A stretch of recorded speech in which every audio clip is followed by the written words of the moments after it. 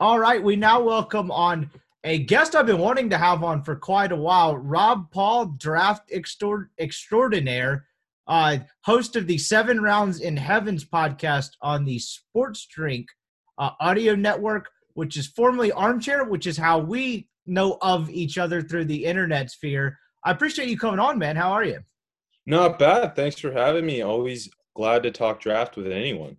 Absolutely. So, if there's any overlap with this audience and I guess the armchair audience, you guys well know I was with kind of friends with Andrew Stevens. We all drum up a sports blog as juniors in college. Didn't really know where it's going, and now it's turned into a full-on audio medium, which is where we kind of, I guess, sort of cross paths. I think we followed each other on Twitter, and I really just enjoyed your draft content and your draft video stuff. And I know you've been doing that for I'm going to say armchair for at least another 3 months. Andrew's going to get mad at me about that, but it's just going to be a habit. My brain's slow. So I know you've been doing that for a while, and I just really enjoyed your content. So I'm glad you finally came on. I guess we'll start there. When did you kind of fall in love with the draft thing? Because obviously, there's a lot of people out there that want to do sports journalism, don't really know what they want to get into. And I would consider draft and prospect stuff pretty specific. So how'd you kind of land there? Well, originally, I started watching football like we all do when I was pretty young, and then the idea of the draft just really interested me. So I want to say about the 2007 draft when Jamarcus Russell went number one. That was the year I started like very much paying attention to it, not like scouting prospects or anything, but just getting more plugged in. And that led me to watching more college football because I was originally just watching a lot of NFL as a kid.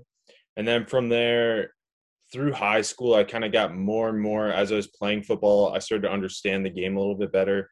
And then I started from there scouting a little bit. And then you kind of hit your 20s, and in your free time, you want to do something because there's just all this time when you're not at work. And I just started kind of grinding tape that way. And Twitter's a great place to throw up clips and get off takes. So like, it just kind of all developed from there, I guess. Yeah, absolutely. And I would encourage anyone listening to this to go follow you at Rob_Paul. If you don't know how to spell that, you probably didn't know how to turn this podcast on, so I'll save that. But it's really good stuff, man. And I noticed this probably, I don't know, maybe it was 3 or 4 drafts ago, whenever it was, but I enjoyed the videos you put out because, when you read a lot of this draft stuff, a lot of it's like jargon and you're scrolling through mocks and stuff like that. But like what I like is you put the clip and what you're watching on video and then kind of what you think about that clip real time versus like I guess some general skill set stuff about the guy. But I guess it's that format to me is easily digestible and easy to understand. Did you think you were like I guess doing anything different when you started doing that, or like was it just for a lack of a place to write it? Like how did that kind of come about? Because that's the part I really enjoyed. Well, yeah, I think you kind of hit it on the head there with you'll find paragraphs and paragraphs about prospects, and there's a lot of kind of dumb scouting terms to explain things. And without the visual aspect of it, I feel like saying this guy has oily hips. The scouts love to say that. But unless you can see it, like when you see a guy who has a smooth hips, you can understand what they mean. But just saying guy has oily hips, it's whatever, and just kind of throwing silly words like that at a thing. And another reason I started doing the clips was because I found that a lot of people would write these great articles, but they wouldn't necessarily have examples of what this player is doing and why they're so good at doing it. And so I started putting out these clips, and then from there, a lot of more important and smarter football writers than myself started kind of incorporating my clips into their articles. And from there, I just thought, I'm watching this stuff anyway. When I see something that pops out to me, I might as well film it, throw it on Twitter, get myself some followers, give these people something to incorporate into their own articles, and that's kind of how that all started. We also buried the lead here. This podcast is now an international podcast. You are Canadian from Ontario. Are you based in Toronto, I think? Is that Yeah, I live in Toronto right now. awesome? Awesome. So are you originally from there? About 45 minutes north of Toronto. Cool. So I'm just gonna get the dumb questions out of the way. Kid from Mississippi, you're supposed to like hockey, right? How did you get into football? I couldn't skate very well. I was a big kid growing up, and so I couldn't really skate. Didn't love the idea of being on ice. And then when you're kind of a heavier kid, you end up gravitating towards football where you can play some offensive line. And it just felt like the right sport for a big kid. And from there, the love only grew. Awesome. So last thing before we get into the draft, growing up, I just find it interesting because like I don't consider myself a draft expert at all. Like my niche is probably baseball, and then with where I went to school and what I covered, college baseball, which I know is just huge in Canada. So I won't bore you with that. But like how here's so do you do CFL stuff too, or are you just all NFL all the time? I'm all NFL all the time. The CFL is like it's more of a big deal in Western Canada, and it's a little bit of a joke in Ontario because I don't know the no one really loves watching the CFL. Most people here are NFL fans, Right. but legitimately huge out west. But like for example, the CFL draft was last night, and I was like following it, and it's pretty funny because the best Canadian prospects were all guys who got drafted in the NFL draft, and then so the CFL teams have to not take these guys even though they know they're the best eligible Canadians because they know there's not a chance in hell they're going to come play in Canada. Right. And so, like, the number one pick in the CFL draft, for example, was a guy they just recently discovered is Canadian. They didn't know because he played tight end at Boston College and he was on the Patriots, like, practice squad last year. And so it's just goofy things like that with the CFL are kind of all I'm invested in. I only watch the games kind of over the summer because the season starts before the NFL. What is it? So you mentioned the prospects and kids coming from Canada, and Ole Miss actually has a pair of kids, Tavius Robinson and a kid named Dean Leonard, if I'm not mistaken, that Kiffin brought down from Canada over the last 2 years. How is obviously with in the States or whatever, you have rivals and 247 guys, showing up to your like junior high practices trying to catch an interview before you have a driver's license. Like you're on the radar early. How do kids that are prospects from Canada jump on American college radars? A lot of the time it is there are I don't it's not nearly to the extent of like rivals, but there is that kind of version of a thing in Canada. And so generally if there's a kid who's just ridiculous, like I've played with and against a couple guys who did end up going down to the States and playing like D1. And so generally they'll get some hype in Canada, and from there, if they're like 6'5" and 250 or whatever, they'll end up getting recruited by a prep school or applying to a prep school and then coming to the States, and then from there getting into D1 football.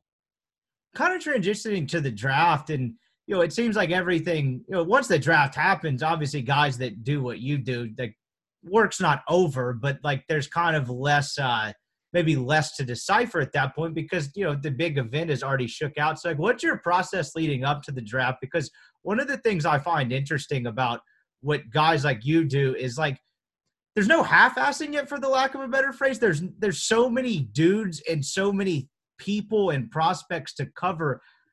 I always thought the same thing with recruiting. I didn't understand how the recruiting guys did it, but they have databases and services that help them. How do you kind of like wrap a total umbrella around the amount of prospects, I guess, worth watching in a given year, if that makes any sense? It can be pretty overwhelming. So generally, like I'll really start looking towards for example for 2022, probably in a month I'll start looking into it. I like to go personally, I go conference by conference, Okay. and I'll watch a ton of guys.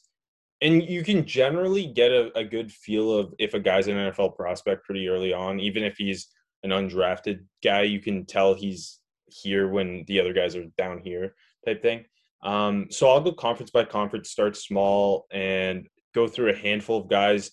Um, it can be a bit of a grind, but I find if I get through these guys early and then from there I have a good idea of who the guys who actually matter are, that's where I start. So, for example, I watched almost 500 guys for this past draft, Good Lord. but but only 300 and maybe just over 300 were kind of worthwhile type dudes. So if you slog through, and generally the offensive linemen who are not very good are the hardest to get through, but if you slog through guys early through the summer, and then the season hits, and obviously more guys get on the radar through the season. You keeping up with college football, you write names down as you go and go. If a guy at Iowa State's flashing a lot, write his name down, get to the tape later in the process. But like it takes me 10 months or so of tape watching to finalize my top 300. Like I didn't finalize it until I think a day and a half before the actual 2021 NFL draft. So that's a lot of time to put in. It's, I guess, a two-parter here is like how many hours, because you are a reporter for a media outlet in Toronto, as a day job, which is anyone who works in the journalism industry, I have immense respect for, because it's someone who kind of exited and maybe gets back in at some point. It's not for the faint of heart. Like, I mean, that's enough. That's a lot of hours in its own right. How much time are you putting into draft work and watching tape throughout a given week? And then two, where do you get it? Because you're not looking at TV broadcast angles. How does that work? So, okay, basically I try to at least get in 2 hours of tape watching every day. Wow. So, and then obviously depending on time, like it'll be more, sometimes it'll be less. Especially again, over the summer when like, if I'm not doing anything on a weekend, I'll try to get through some stuff and I'll go through conference positions, whatever. But yeah, so a lot of my free time does go to this, and that can be, sometimes I can get pretty burnt out from it. So I know when to take a break at this point, having done this with this much time going in for the last, like, I think 4 drafts now.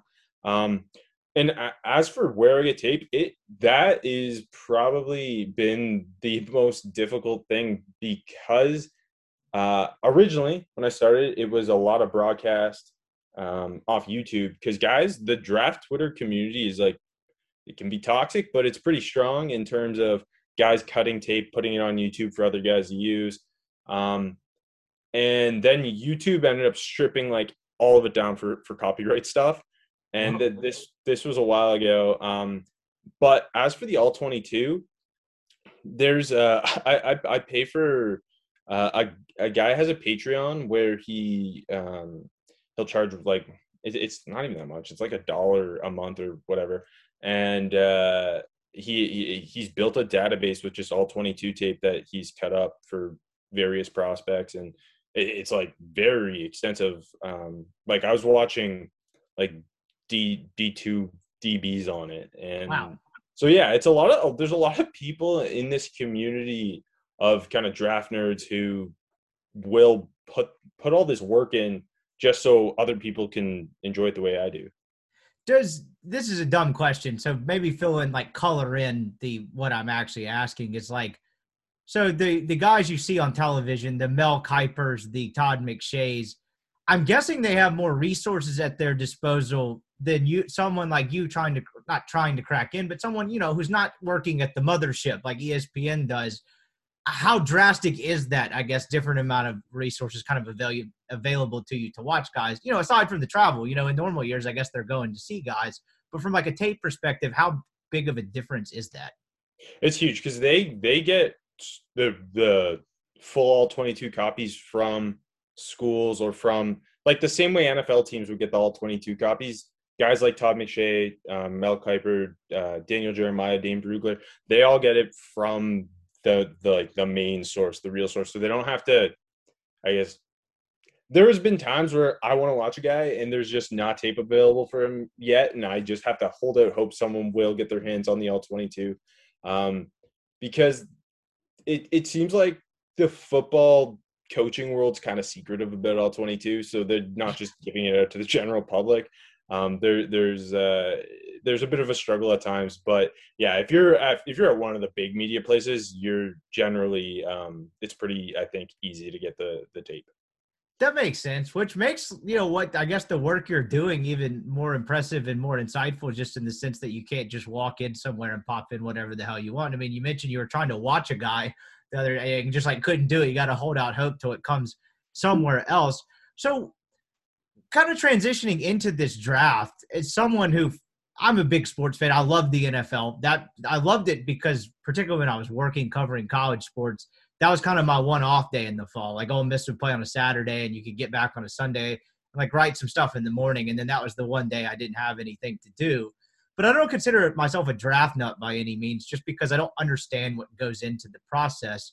So with all that being said, it did feel like there was a much more of a sense of uncertainty to this 2021 draft than you've had in quite a long time. And I'm guessing a lot of that had to do with, a lack of a normal combine, a lack of kind of getting around the country to see these guys as often as you could. How much did that factor into the general?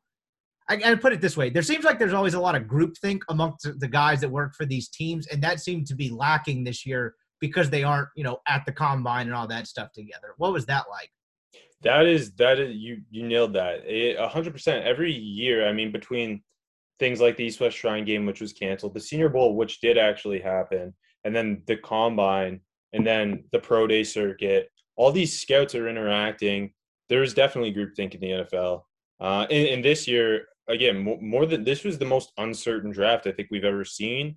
Obviously, we had some idea of quarterbacks going top 3, but really after that, there was some shocking picks, and without having the resources like the NFL Combine, where one of the most important things about the Combine is the medical checks, and then not having that, there was like a little. They ended up bringing 150 players to Indianapolis, like about a couple weeks before the draft, to get some medical checks in of the top tier guys.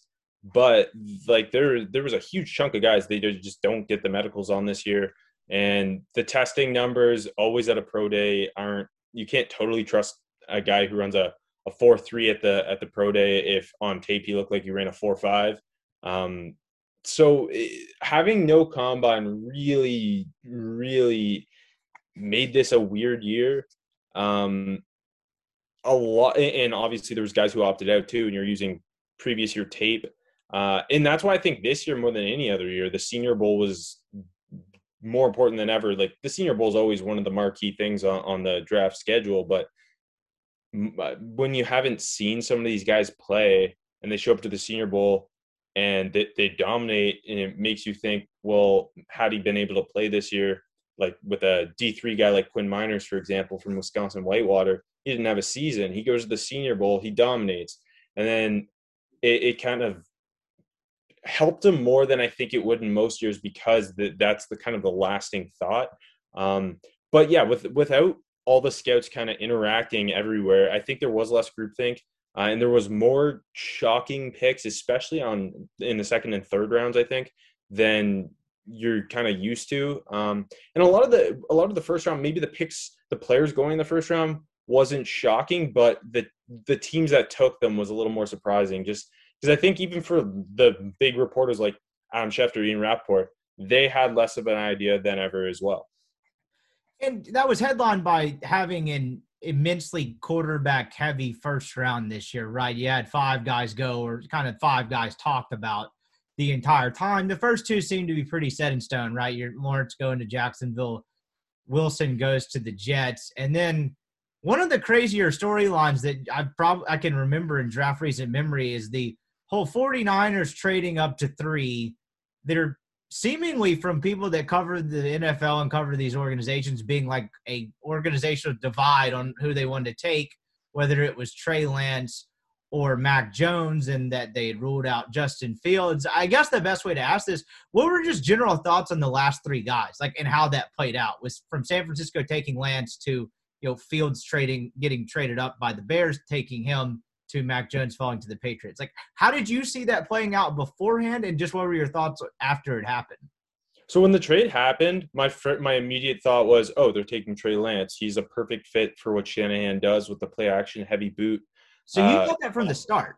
That's what I thought immediately. But when the trade happened, I was watching Zach Wilson's pro day on NFL Network, and so Daniel Jeremiah is on the broadcast, and he first thing he says is he thinks it's Trey Lance as well, and then all of a sudden he goes, well, one name not to rule out is Mac Jones, and I'm thinking Mac Jones is in my mind nowhere near as talented as Trey Lance or Justin Fields. And then it spread like wildfire, this whole Mac Jones going 3 to San Francisco thing. And I mean, the vast majority of people I trust that are part of draft Twitter were like, there's no way.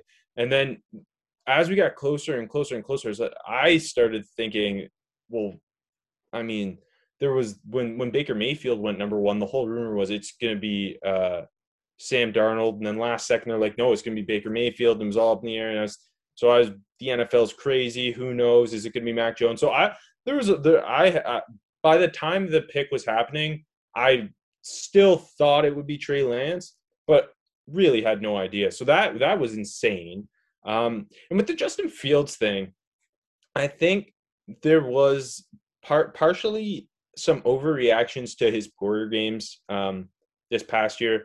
I mean, you look at the Indiana game and the Northwestern game. He really struggled in those games. Then you watch the Clemson game. And I put his game this past season against Clemson in the playoff up against any quarterback in this draft class. I thought it was the best game any quarterback had. And so then there was this thought that he was a slow processor, and that kind of hung with him throughout the process. But in reality, when you watch the tape, he's not a slow processor. And a lot of what Ohio State's offense does under Ryan Day is they have option routes with receivers. So the receiver is reading the DB and running the route. So Justin Fields has to hold the ball naturally a little longer than a guy playing in a quicker offense. And so I think that had something to do with it. The offense the Buckeyes ran wasn't as QB friendly as, say, the offense Alabama ran with Mac Jones. He threw more bubble screens and more RPOs than any other quarterback that went in the first round. I didn't think he would end up sliding all the way to 11. I'm glad Chicago traded up to take him. I thought, knowing Chicago when they made that move, I thought they were going to take Mac Jones because they just don't have a great history of drafting quarterbacks. And then New England taking Mac Jones, that's very New England of them. Obviously, Belichick has the relationship with Nick Saban. So I'm assuming that Belichick very much trusts what Mac Jones does. And Mac Jones is a really good fit for what Josh McDaniels runs. So ultimately, all the quarterbacks ended up kind of with the perfect team fit, which I'm really excited about because despite me having Mac Jones as a lot lower than those top four guys, I want Mac Jones to be good because I want good quarterbacks in the NFL. It makes football funner. And so I'm really excited to see how these guys all fit in these offenses because schematically, I think they all went to the perfect team. And the other thing is I'm really excited to see how early, other than Lawrence and Wilson, who I think will be starting week one, how early Lance, Fields, and Mac Jones hit the field. Yeah, and so with the Trevor Lawrence, I'm going to get this right eventually. With the Justin Fields aspect of it, we talked about a lack of groupthink, but generally that's what happens in the normal years where there is kind of some groupthink where one guy starts sliding amongst a host of guys, then all of a sudden they've not played a football game. Maybe he hasn't even had a pro day yet. And he starts losing stock or whatever. And then it almost became a political thing amongst people and how they felt about it. In your mind, just being plugged into the draft community and obviously watching a ton of NFL, what was the source of that? Because a guy that I interned with at MLB.com a couple years ago, who works for the Ringer now, wrote a pretty good piece just kind of disproving he's the slow reader or one read guy. But there seem to be other things as well. You get the classic does he love football thing. And you even had some of that with Lawrence, which I think is I guess warranted to some degree if the guy really just doesn't give a shit. But I think for the most part, that's kind of dumb. So in your mind, where did all that stem from and why did that happen? Because it was kind of a hard story to follow. I think there's a couple things that factor in. So the processing thing, coming back to that offense Ohio State ran, and when there's four legitimately Zach Wilson, Trevor Lawrence, Trey Lance, and Justin Fields, to me, those four are all top guys you take in the top three. And so when you get all these absurd quarterback talents and you're trying to kind of find ways to differentiate between the four of them, I'm kind of take Trevor Lawrence out of that conversation because he was clearly the number one. But when you're trying to break up Wilson, Lance, and Fields, and you throw in the Zach Wilson tape, and you watch him. It's against G5 defenses, but he's making some of the most incredible deep ball placement throws you're going to see. You throw in the Trey Lance tape, the kid's 6'3", 220, and he's the most well-built quarterback in the group. He's a ridiculous runner, and he has more power at the line of scrimmage than any of these other quarterbacks. He has full control of blocking assignments at the line because North Dakota State runs this really classic pro style offense. And then you get to Justin Fields, and the really you're always told not to scout the helmet, scout the kid, but it's hard to ignore Dwayne Haskins burning out immediately as the last Ohio State quarterback. So I think that seeps into minds. Then with the slow read narrative that is more actually just based off of the way their offense is run and not off the player. And then you look at the two games he struggled in basically in his entire Ohio State career, coming against Northwestern and Indiana. And they're awful games from him. I mean, there's no doubt about that. Two really good defenses and two really well-coached defenses. So when you're trying to break this up, and like Zach Wilson didn't play a bad game this year. Mind you, BYU's playing a way easier schedule than Ohio State. Right. And there's recency bias that goes into it. Fields, again, his second last game at Ohio State was the best quarterback tape I'd seen this year against Clemson. And Trey Lance, it's all this upside with him. So because he's the youngest of the group, and he only really started for 1 year at North Dakota State, and the NFL loves the upside for what could this kid be and not what he is now. So I think all these different factors kind of go into it. And then really last second with Justin Fields, I think it was leaked by an NFL team probably that he has epilepsy. And that's something that the NFL is going to overreact to. It's never affected him in his career, but that's going to go down as a red flag because it's the scouting process takes every little thing into it goes into the report. So if he's got that, you're going to put that as a red flag if you're an NFL team, which I think is ridiculous. But the NFL is still a very old thinking way. Yeah. So I think all these different factors went into him falling down the board, whereas the other three go top three. Real quick with that, I did not see the epilepsy part of it. Do you think that would have changed the reaction and fallout from that would have changed it all with normal medical stuff? Or is that something that probably would have just remained? I think ultimately he still would have. I don't know it's hard to say because I really can't believe he fell to 11. I had him fourth on my board. He was my second quarterback. And the other part of the problem is the teams picking after those top three. The Falcons and the Lions are really the only two, and I guess Denver, but they had the Aaron Rodgers rumors, but those are the teams who you felt should have taken him because he's an elite quarterback. I mean, basically everyone outside of Cincinnati and Miami, I think after 49ers should have taken him, but I think all these different things factor in, and it's hard to knock any of the teams who passed on him if you take positional value out of the equation, because they took the 10 guys who went ahead of him are 10 of the top 15 guys in the class. So again, it's just, I think there's a lot of different things, and Justin Fields' skill set really fits Chicago and what Matt Nagy's done with it's a deep shot RPO style. It's got air raid in it. It's a very diverse passing offense when it's at its peak. And so I'm really glad he ended up there. I'll never understand why a team like Detroit passes on him, but they do get a franchise left tackle in Penei Sewell. So you can almost justify it when you look at who they did take if you remove positional value from the equation. You mentioned the Detroit part. Like, do you think – I know you can't think about it this way as an organization, but do you think there was any part of them that was like, well, if we draft a quarterback now, we're just essentially having a big, gigantic-ass sign in front of our facility that says we lost the Goff trade? Like, is there any part of that to it, do you think? I mean, I think when it comes to quarterbacks, that does stick in their mind. Their new GM, Brad Holmes, was with the Rams. He probably thinks a little more of Jared Goff than some of the rest of us do. And then, obviously, totally new regime. There's not a lot of pressure for them to win now. And if they don't take a quarterback, there's even less pressure for them to win now because they're at minimum getting 3 years, you would generally think. And so there's always the thought of, and this is a really old school thought with NFL draft classes, is the next class is going to be better. It's going to be better.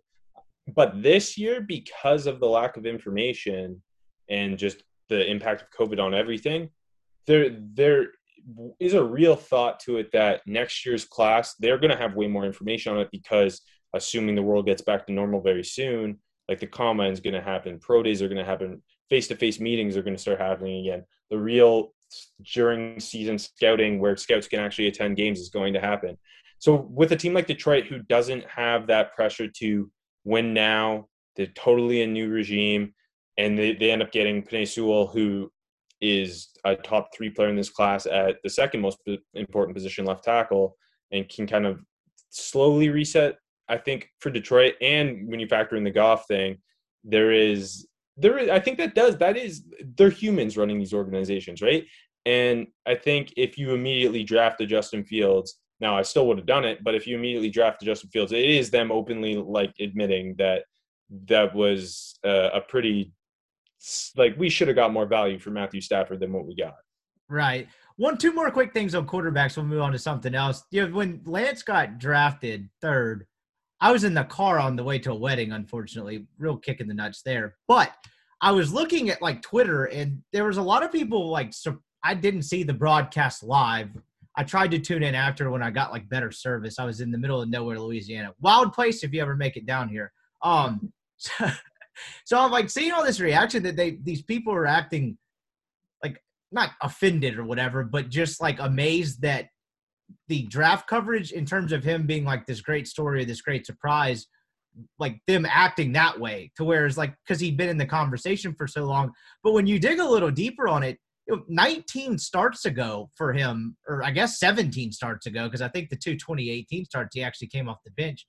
He was in a run-heavy offense at a high school in Minnesota as a 1-star recruit. Like, it actually is a more rapid ascension than you think, despite the fact that his name's kind of been in the buzz for a while, for the lack of a better phrase.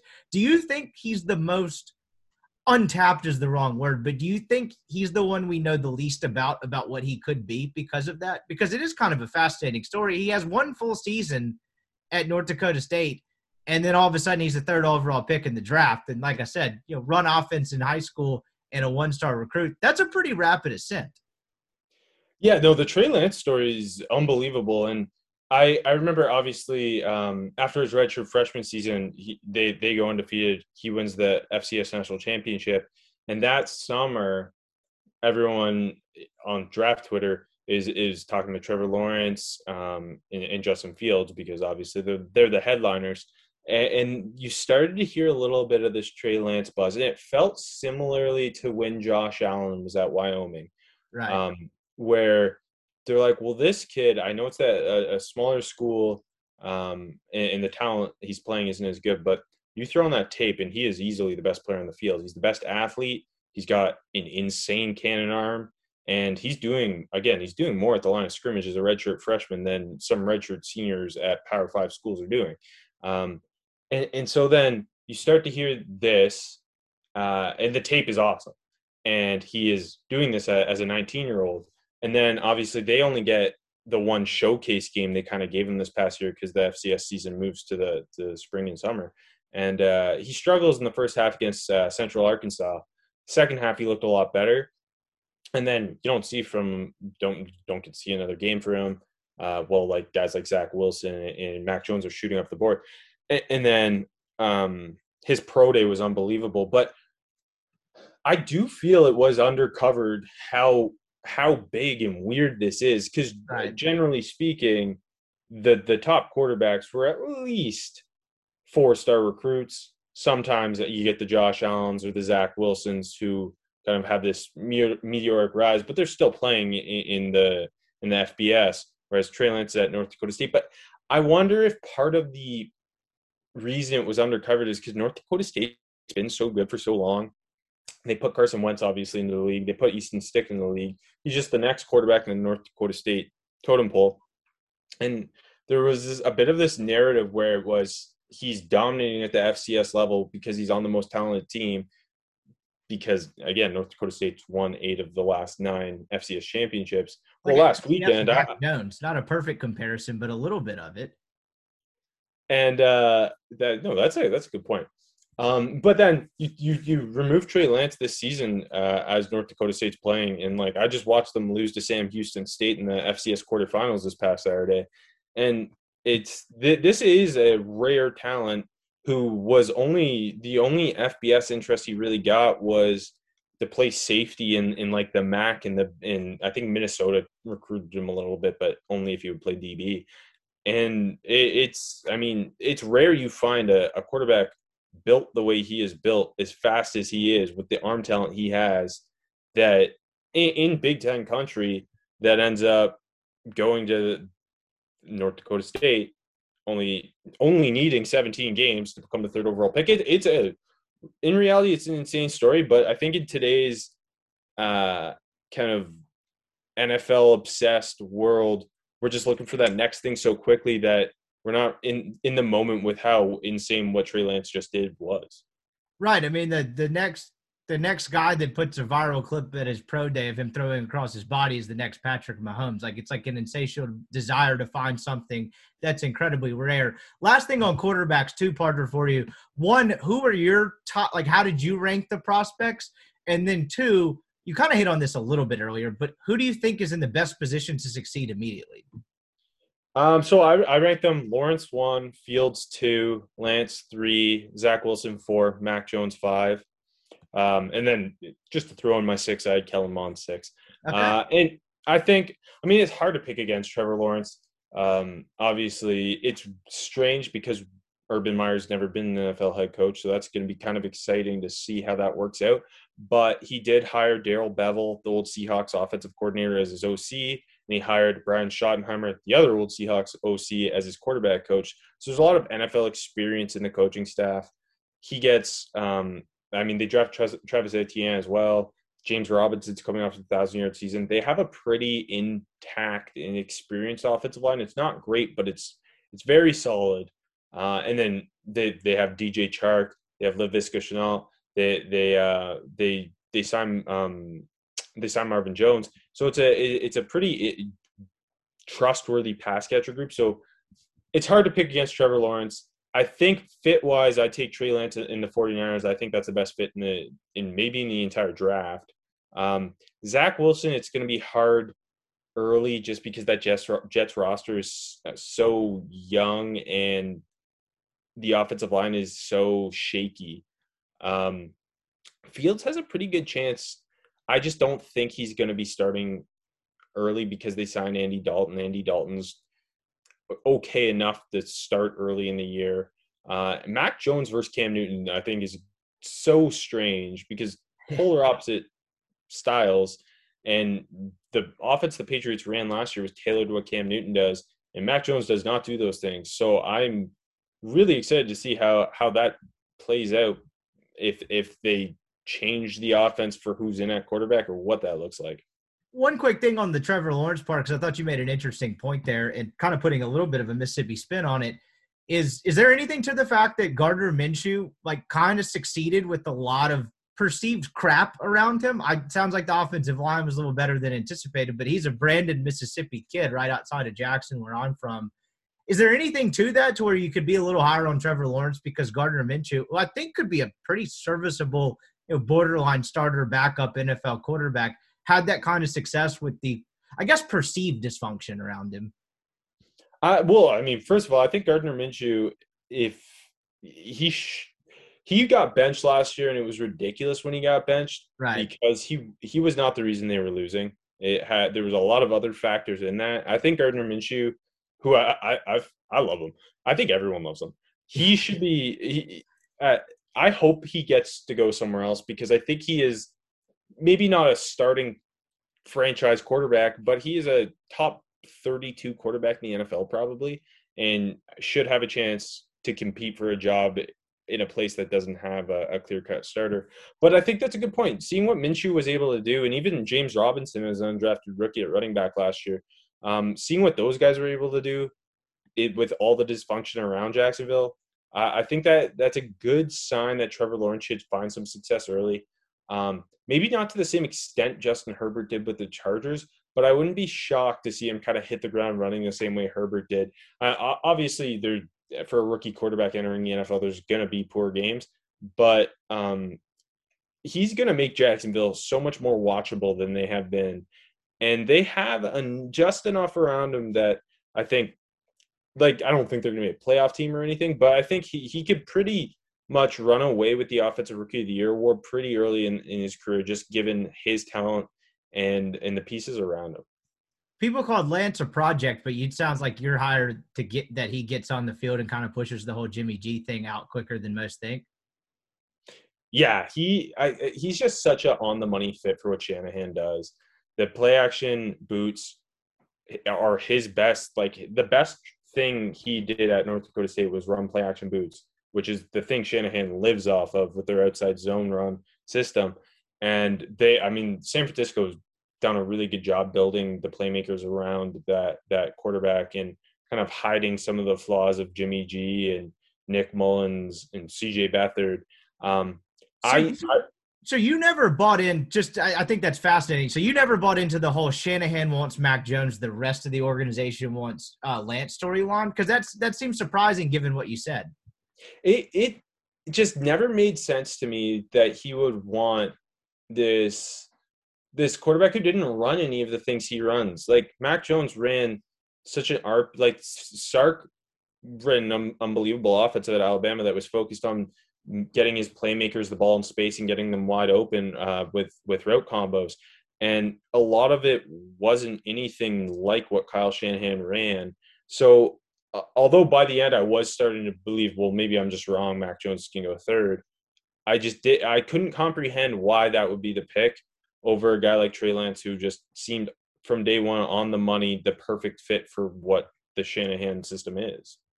So that sounds like it was probably just a bunch of dudes that don't watch tape and don't really understand football, seeing Mac Jones kind of driving a Ferrari of an offense at Alabama and thinking that that's kind of the Shanahan thing, when in all actuality, it's not similar at all. Yeah, and and by no means am I trying to toot my own horn and thinking that it should be true. There was so many guys and folks on draft Twitter who just were in kind of the same boat as me, where it just didn't make sense. And in some of the bigger, now not to the level of Mel Kiper, Todd McShay, or Daniel Jeremiah, but some of the more trustworthy draft analysts at maybe slightly smaller media companies were pounding the table for they have to take Trey Lance or Justin Fields just based on his skill set, but Lance is the perfect fit.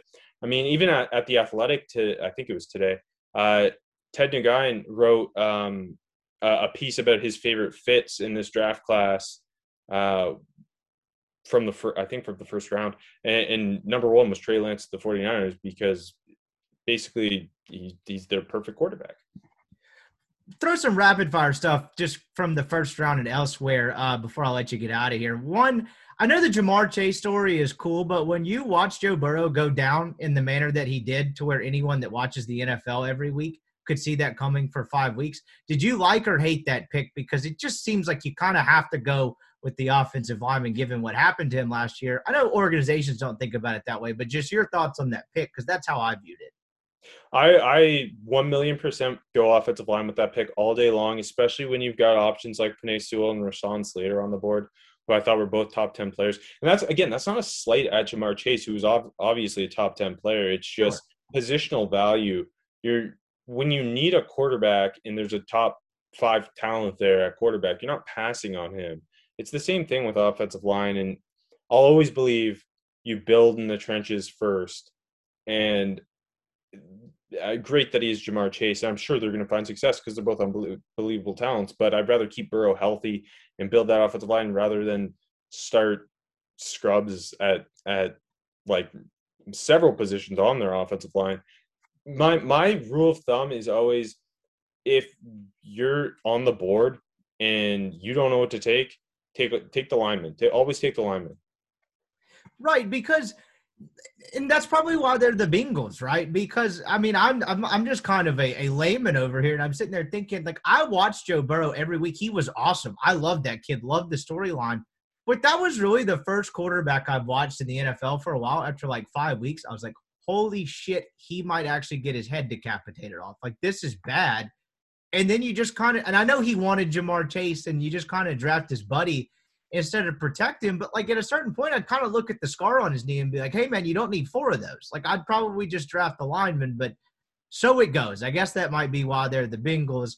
Kind of going past that, it seemed like the Lions kind of lucked into a pretty good pick there at Sewell. That seems like a pretty good line. I mean, you can't go wrong with something like that, right? I know it's not sexy, but if you're the Lions, like you can't screw that up at that point, right? No, that I thought that was a slam dunk. They actually had one of the better drafts in my eyes of everybody, and it really taking him 7 set the tone because I had him 3rd on my board. You get him there at the 2nd most important position in football, and it's a slow rebuild in Detroit. So go get the best offensive lineman. I respect that move all day. When you guys do mock drafts next year, I don't know if there's like a draft community email chain or whatever, but you guys should make 31 picks and then just leave the Raiders spot open because it doesn't seem to make any sense what they do every year. You know, people love to react to stuff, and I was kind of with it because when he drafted that, I knew who Alex Leatherwood was because I covered the SEC for, I guess, 4 or 5 years at that point. But like at that point in time, that seems like a guy you could have gotten in the 2nd round. Where did you have him, and how shocked were you that John Gruden and Mike Mayock did this again? I was very shocked. I had him 53rd on my board. Holy shit. Okay. I think it was hands down the biggest reach of the 1st round, even because even some of the pass rushers who I felt were reached on later, you'd heard the murmurs that they were going to be 1st round picks. You never really heard that with Alex Leatherwood. It was more like 2nd round, mid-2nd round was generally the thought process there. But you have to love the Raiders because they keep it it's just insane. When they're on the clock, anything can happen. They always seem to they love Alabama, they love Clemson, they love the big schools. They don't seem to care at all about value. Like if Alex Leatherwood's your guy, I respect that, but make a move back and take him. Don't take him value 17 for taking him. Yeah, and then like I mean the rest of their draft was insanity. They draft 3 safeties. They draft like half I think of their 5 picks or whatever. Let me see. 6 picks, 4 DBs, one's Alex Leatherwood 17th. Another is a Mac pass rusher, Malcolm Kuntz, who I loved, but I didn't think anyone was taking him in the 3rd round. And then their final pick's just a center who went to Mike Mayock's high school. So I don't know what's going on with the Raiders, but hey, they keep it entertaining. Gruden, if I'm not mistaken, drafted a punter in his 1st draft with the Raiders, didn't he? Oh yeah, the history of the Raiders in general drafting before Al Davis died was insane. And Gruden obviously was the coach of the Raiders a long time ago. Comes back, he's keeping it insane. He's keeping Al Davis's spirit alive. I think the way he drafts. The New York Giants, I thought this was an interesting pick because Kadarius Toney was a kid. Ole Miss opened the year against them whenever the year did start, whatever, into September. Had a pretty good game, was a really exciting player. But for that style of receiver, I thought that was a very odd pick to go 20th overall because I feel like that's a guy that you could find value in early 2nd roundish, maybe even beyond that. I don't really know. I thought that was an odd pick, particularly because I know they're different types of receivers, and this kind of is putting a hometown spin on it. I know it was a loaded class, but if you have like a guy like Elijah Moore available, why would you not take him instead of Kadarius Toney? I thought that was an odd pick. What were your thoughts on that? Okay. I could understand, like some people really, really like Kadarius Toney. I like him in the 2nd round. I could understand the things he does well. He does incredibly well. He at times he looks like Percy Harvin 2.0 with the ability after the catch. But you also have to factor in his game in totality. Like he's a very raw route runner. He's still very raw with his hands. He just had basically it took 4 years for him to kind of get a true role at Florida. And then he goes 20th to the Giants, who are not a team I trust to use him correctly. Because I think the best way to deploy Kadarius Toney is you line him up all over the place. You give him carries. You get him involved on jet sweeps. You get the ball in his hand on screens. Jason Garrett's their offensive coordinator. Jason Garrett's one of the least creative offensive coordinators in the league. So I don't like that fit. And to your point about Elijah Moore, if you're convinced you need a receiver there at 20, I don't know why you're passing on Moore for Toney, because to me, Moore is one of the safest picks in the draft, one of my favorite players in the draft, and I think that was a consensus take for the most part. Nobody watched Elijah Moore's tape and was disappointed. You came away thinking, this guy has, after Devonta Smith, I think he had the second best hands in the class. I think he was one of the most fluid route runners in the class. He's 5'9", 184, whatever. There's like Kadarius Toney's not a big receiver either. They're both, in theory, natural slot receivers. Elijah Moore also, for being one of the smaller receivers in the class, attacks the 50-50 balls with more aggressiveness than some of these like 6'4" receivers. And he's also incredible after the catch. I think Elijah Moore is I'm really happy he ended up with the Jets, though, because I think he gets an instant opportunity. And we get to see him and Zach Wilson grow together. So and it makes it even more interesting. Both him and Toney end up in New York, opposite sides of town, and get there. I mean, to me, they should be compared throughout their careers, because I think passing on Elijah Moore for Darius Toney is insanity. Did you feel a little? I like the Bateman kid from Minnesota. Did you feel similar feelings about that at all? I know they're much different type of receivers, and Baltimore was looking for something different. Was there any of that at all there too? And I say that to just say, like, around these parts, like Mississippi, people feel it's just fan message board stuff, but they feel like Ole Miss's program like has a bad reputation. People see it in a bad light within NFL circles because you had two. I mean, all of us that are listening to this podcast watched A.J. Brown and DK Metcalf for 3 years, and to watch them not be picked in the first round and in some case not early second just seemed insane. And then it happens to Moore. I thought that was more of a product of it just being a loaded receiver class instead of some grand conspiracy against a school in Oxford, Mississippi. But, like, did you feel that way when Bateman went at 27? And then just kind of thoughts on the Ole Miss receivers the last couple of years. So with the Bateman thing, I think that had more to do with fit. To me, Bateman and Elijah Moore were very much, just in terms of prospects, very much on the same level. Right. Back end of the first round guy, 20 and later type first round picks. What Baltimore needed was that outside X receiver, right? Who obviously Bateman's a little bigger than Moore. Bateman is incredible with his release. Like they needed a guy who could beat press coverage essentially. And with Hollywood Brown being the smaller slot, obviously they drafted him the first round a couple of years ago. I think the Bateman pick had more to do with fit. Bateman's got the versatility to play X, to play Z, to line up the slot. He wins 50-50 balls maybe better than anyone else in this class. And they kind of needed to get Lamar Jackson, that guy who can play a little bit more above the rim and do a little bit more downfield and on the outside. So I think that's why they would have gone Bateman over Elijah Moore there. But in terms of a couple years ago with the DK Metcalf and AJ Brown thing, I cannot answer how that happened. I'll never understand how DK Metcalf wasn't a first round pick. If I remember right, I had him 10th on my board.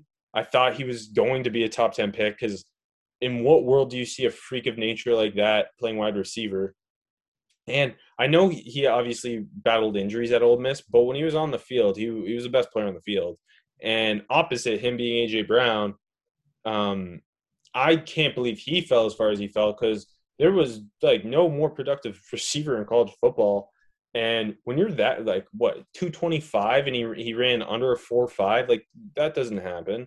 On the bright side, they both ended up in perfect situations and immediately made the NFL look stupid. I can kind of grasp the Elijah Moore slide, only right, in terms of he's a specific type. Exactly, and it was a deep receiver class. I thought the year DK and AJ Brown were in the class, it was a solid receiver class. I thought it was like a little more top heavy, but me thinking it was top heavy had to do with me thinking DK Metcalf was worth the top 10 pick, and then that doesn't happen. I think the NFL is just like they overreact. Like, if you remember, DK Metcalf ran a poor 3-cone at the combine, and then people freaked out forever, and it was so stupid. And there's just this weird overreaction to the stupid things like that, where they'll ignore the tape where his change of direction is not an issue, because he in his workout clothes in Indianapolis didn't have the greatest testing. Like, it's the NFL, for as much that goes into this as like the hours and hours these scouts and these teams pour into this, they're still make stupid mistakes because they're still human and they overreact to stupid things. And it even comes back to what you were saying earlier about groupthink. Like the fact that they let groupthink influence them, and no doubt about it, they do. Like that's insane to me too. So I think the NFL draft's an imperfect science, but there are teams who really don't help themselves. The last thing I'll throw at you before I ask you one last first round thing, and then I'll kind of let you have the floor for some later round guys. People love. It's a big thing on NFL Sundays to do the Ole Miss had AJ Brown, DK Metcalf, and Dawson Knox. How did they only win so many games? I would just like to point out, I don't know if very many people know this, the 2016 Ole Miss football roster, AJ Brown, DK Metcalf, DeMarcus Lodge, Trey Nixon, Quincy Adeboisio, and DeMaurier Stringfellow all on the same team with Dawson Knox and that team. Oh, and Van Jefferson, and went 5-7. So who should be shot for that and why? I think I won't make you answer that. I just find that crazy, that amount of NFL talent on one team at one time. Hugh Freeze could recruit the hell out of receivers. That team quit on him. But I just find that insane. Not to rub salt in the wound, but Hugh Freeze might have a first-round quarterback at Liberty now. So. And guess where he plays the first week in November? Liberty comes to Oxford, Mississippi. So I think the entire world will stop beginning of November next year. That should be quite the interesting reception. Last thing before I let you kind of get to some later round guys. Go back-to-back pick running backs at 24, 25. The Najee Harris, like people seem to talk themselves into that thing. I think the Travis Etienne, both stories are cool. But, what are your thoughts on running backs in the first round and both of those fits? I will never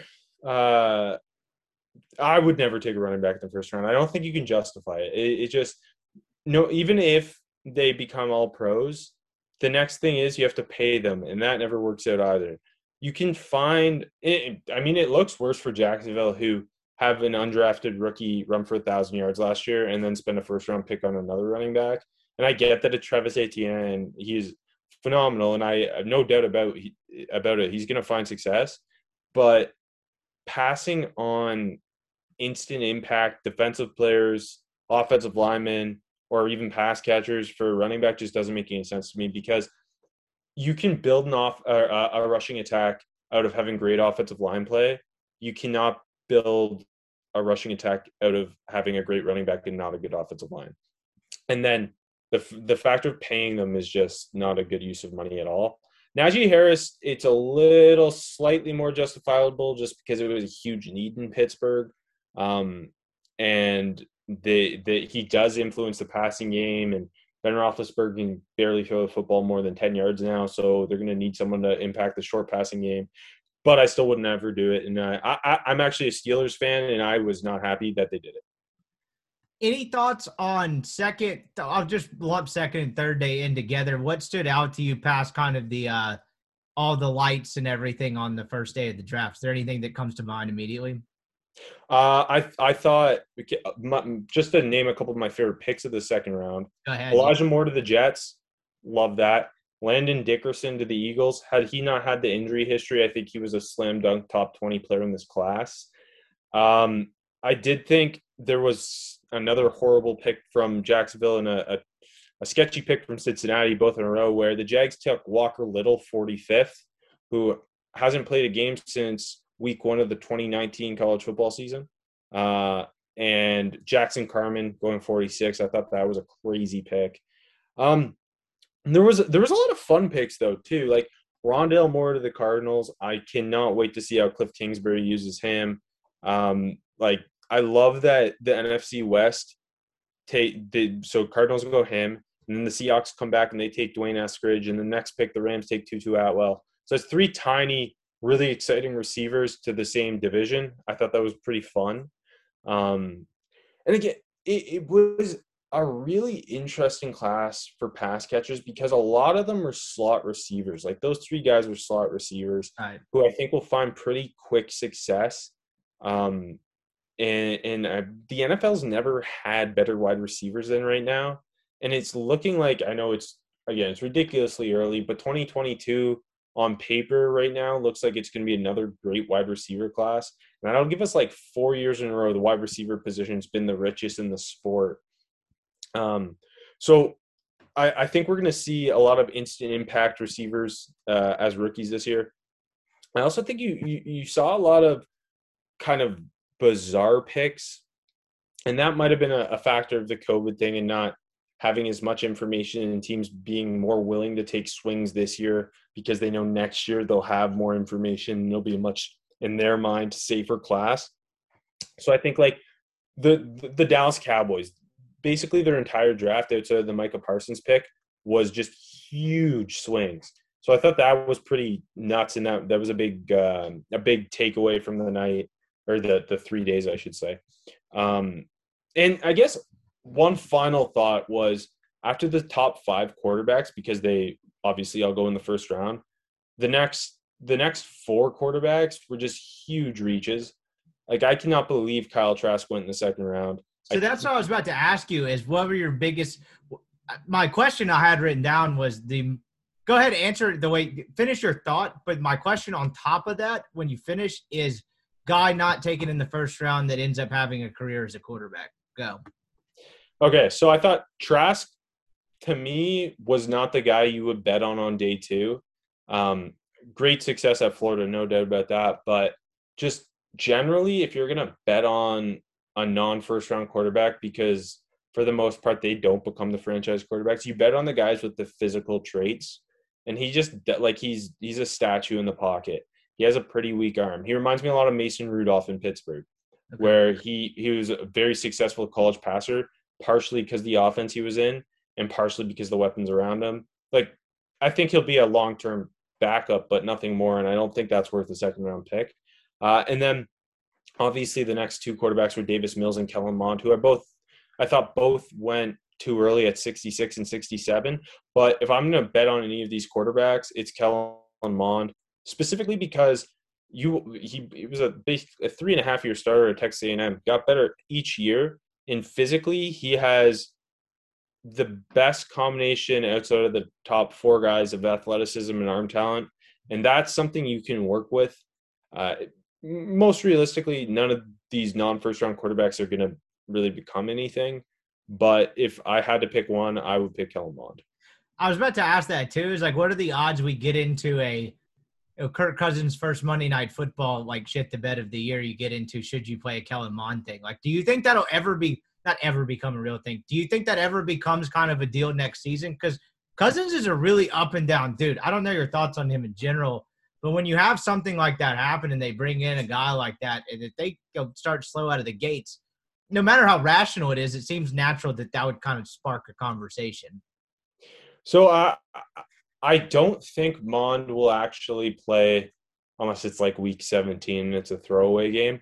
But I do not doubt that one poor kind of primetime game from Kirk Cousins will have people wanting to see Kellen Mond.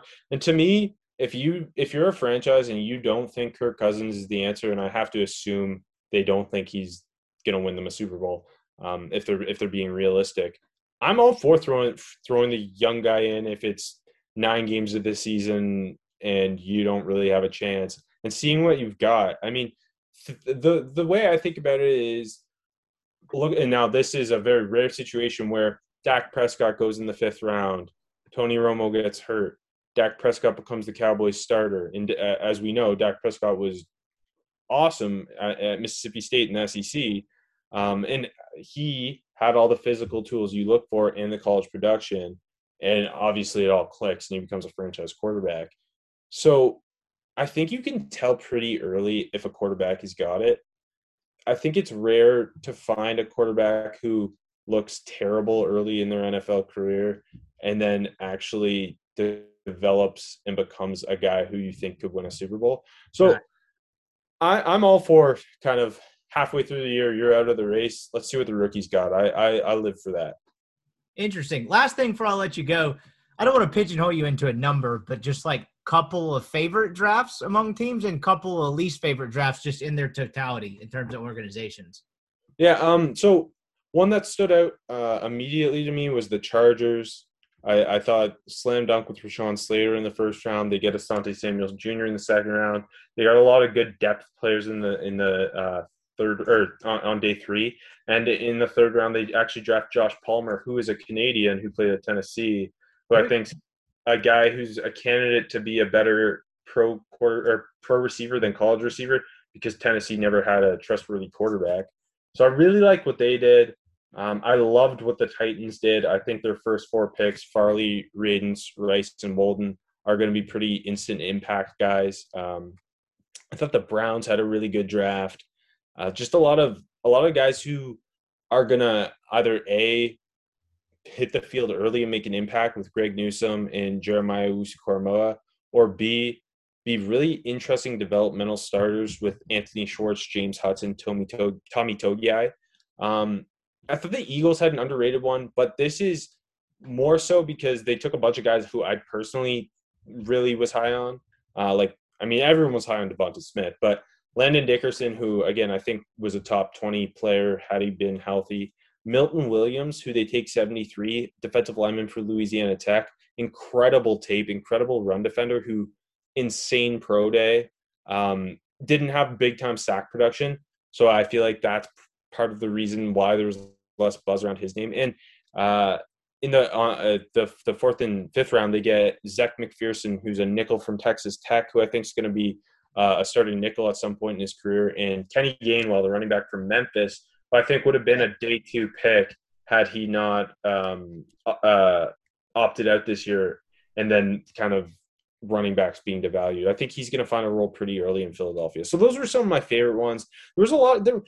Honestly, it was, for the most part, no one had, outside of the Cowboys, Raiders, and Rams and Texans, I don't think anyone had a disgustingly poor draft. Everyone was kind of average to above average, what you'd expect.